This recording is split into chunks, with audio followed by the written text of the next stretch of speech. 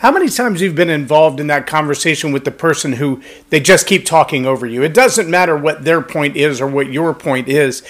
Every time you have another question or a commentary about what they just said, or you have a counterpoint that you believe is powerful or at least worth hearing, the only reply they have is to pound you with the same thing they've been saying, only now they're going to say it a little louder. Now they're going to say it a little faster. It's not really a discussion. It's not really a sane conversation. It's just being beat over the head by that person. Let me tell you, there are a lot of leaders who feel like their position as leader requires them so vehemently to maintain their position that the only way to have a conversation with them is to let them have their bully pulpit until they're done. That's what I want to talk about today on Leading Leaders. Subscribe now for our extensive video library of leadership lessons promoting faith, family, and freedom. I'm J. Loren Norris with Leading Leaders Podcast, and I've been on both sides of that. There was a season in my life that I felt so strongly about my beliefs and about what I held that if you didn't agree with me like right away, then I would dive into the conversation with both feet like a fat man jumping on barbecue sauce. Yeah, I'm a fat man who jumps on barbecue sauce. But diving into a conversation with that kind of zeal and passion that says, I'm not going to let you up until you agree with me. I'm not going to stop talking until you at least nod in confirmation that you've heard every word that I said, and at least by implication imply that you believe what I'm telling you and you agree with what I have to say. I've been on both sides of that conversation. I've also been the recipient of those kinds of conversations where it doesn't matter what I think or say or have read or how qualified I am in the conversation. Until I agree with the person who's speaking, I don't get to talk. Until at some point I actually say the words, "You're right." Then whatever I have to say is just smacked down over and over again like trying to play catch with a cat. It's not going to happen. I also know, though, that there's something in the conversation that enriches both sides when it's genuinely a conversation. When it's genuinely a conversation, they make points and you make points and you express ideas and views and experiences and wisdom, and they, the other person in the conversation, or the other persons in the conversation, also express views and ideas and opinions and thoughts and experience and education and wisdom. And the purpose of the conversation is to get to know better what the other person believes and thinks and why.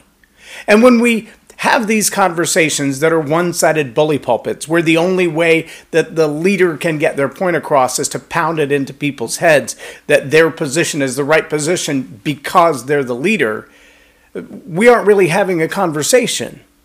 We're having a lecture. Now, it's really easy as a parent to kind of fall into that mode because, well, you know that as a parent, you have more experience and more knowledge and more wisdom, and you've experienced the thing that you're actually having the conversation about most of the time. Now, there are also times as a parent, especially as a parent of adult children, that you have to step back and go, I don't want to have to tell you I told you so.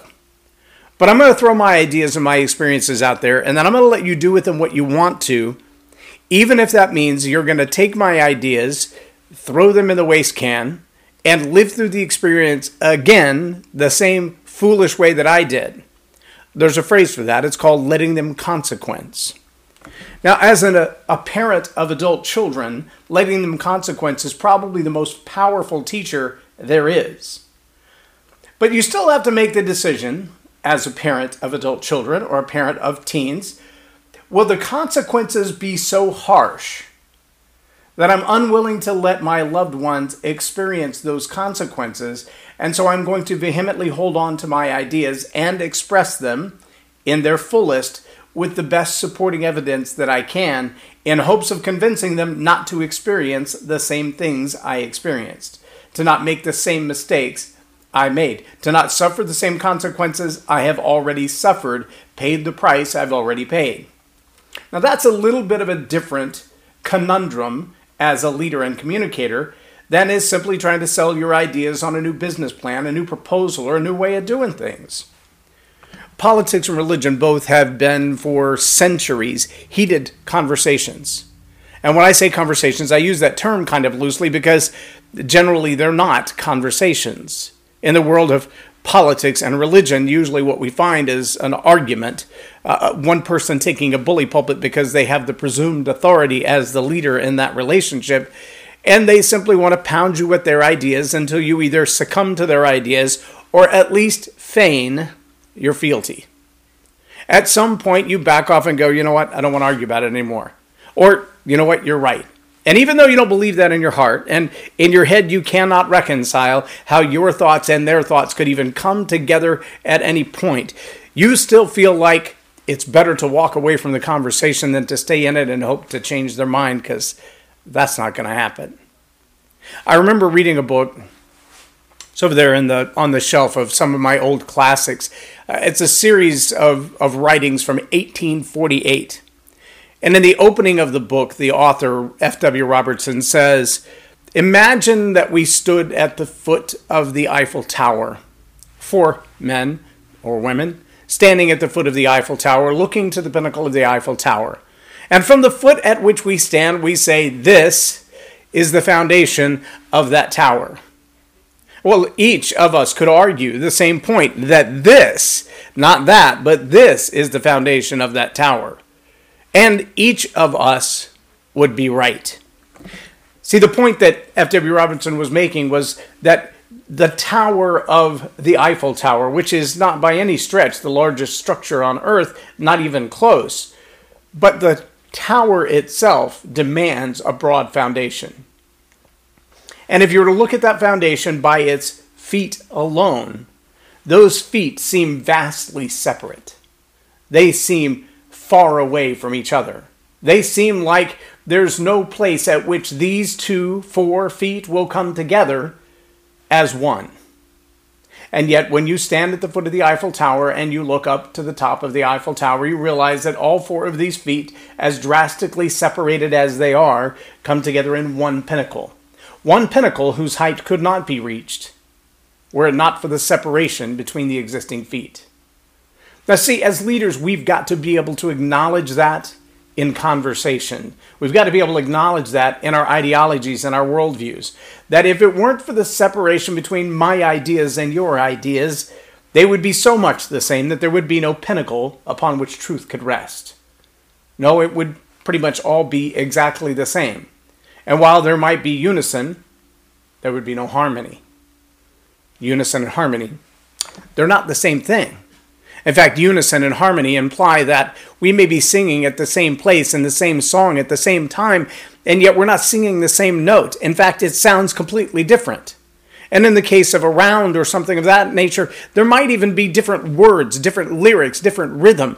We may be on the melody line or the harmony line and find that we have an entirely different song, or so it would seem, but the two together at time, in the perfect time, create a beautiful song that never existed before.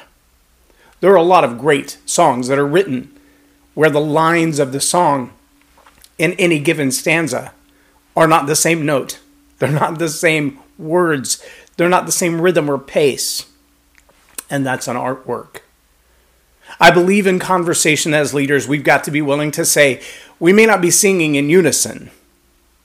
We may be singing in harmony.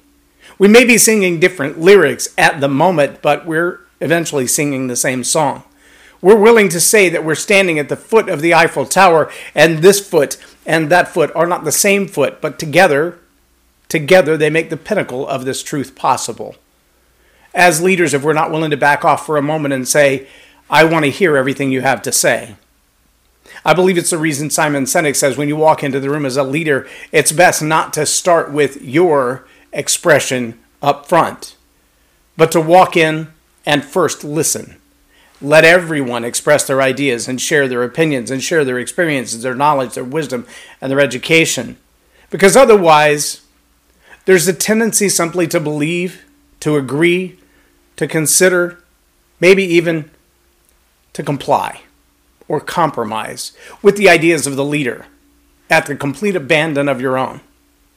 When a leader is willing to say, I want to hear first everything that you've thought and what you believe and what you see that I haven't yet seen. Now, there's a good chance, if you're all working on the same page together, that the end of that song sounds very much the same. That the point, the title, the entire project come together at the end.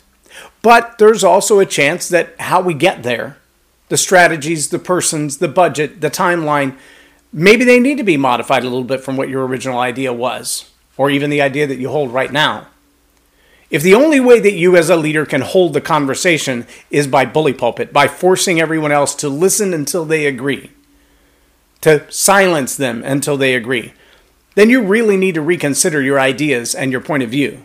If the only point of view you can support is your own, if you couldn't stand walking from the foot that you stand at now at the bottom of the Eiffel Tower to stand at another foot and look up and go, you know what, you're right.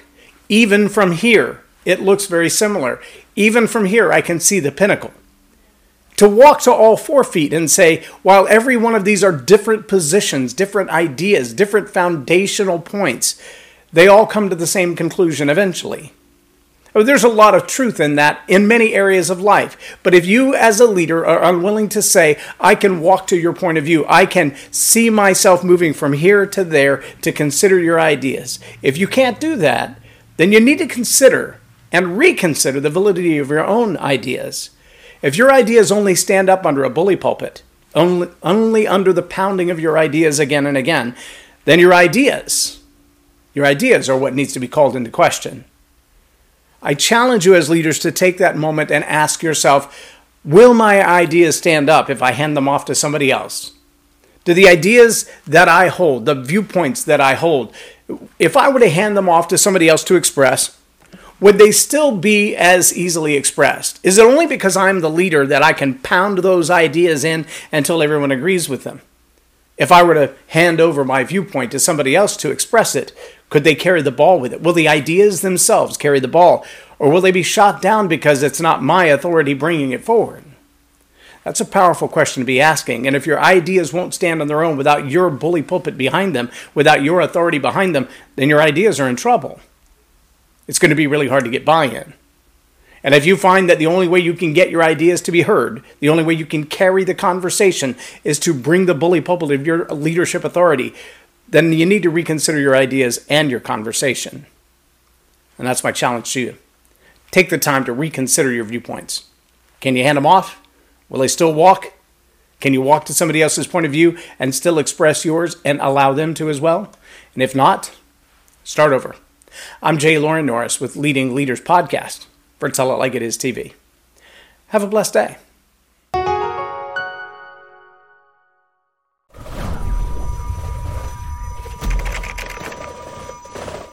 Subscribe now for our extensive video library of leadership lessons promoting faith, family, and freedom.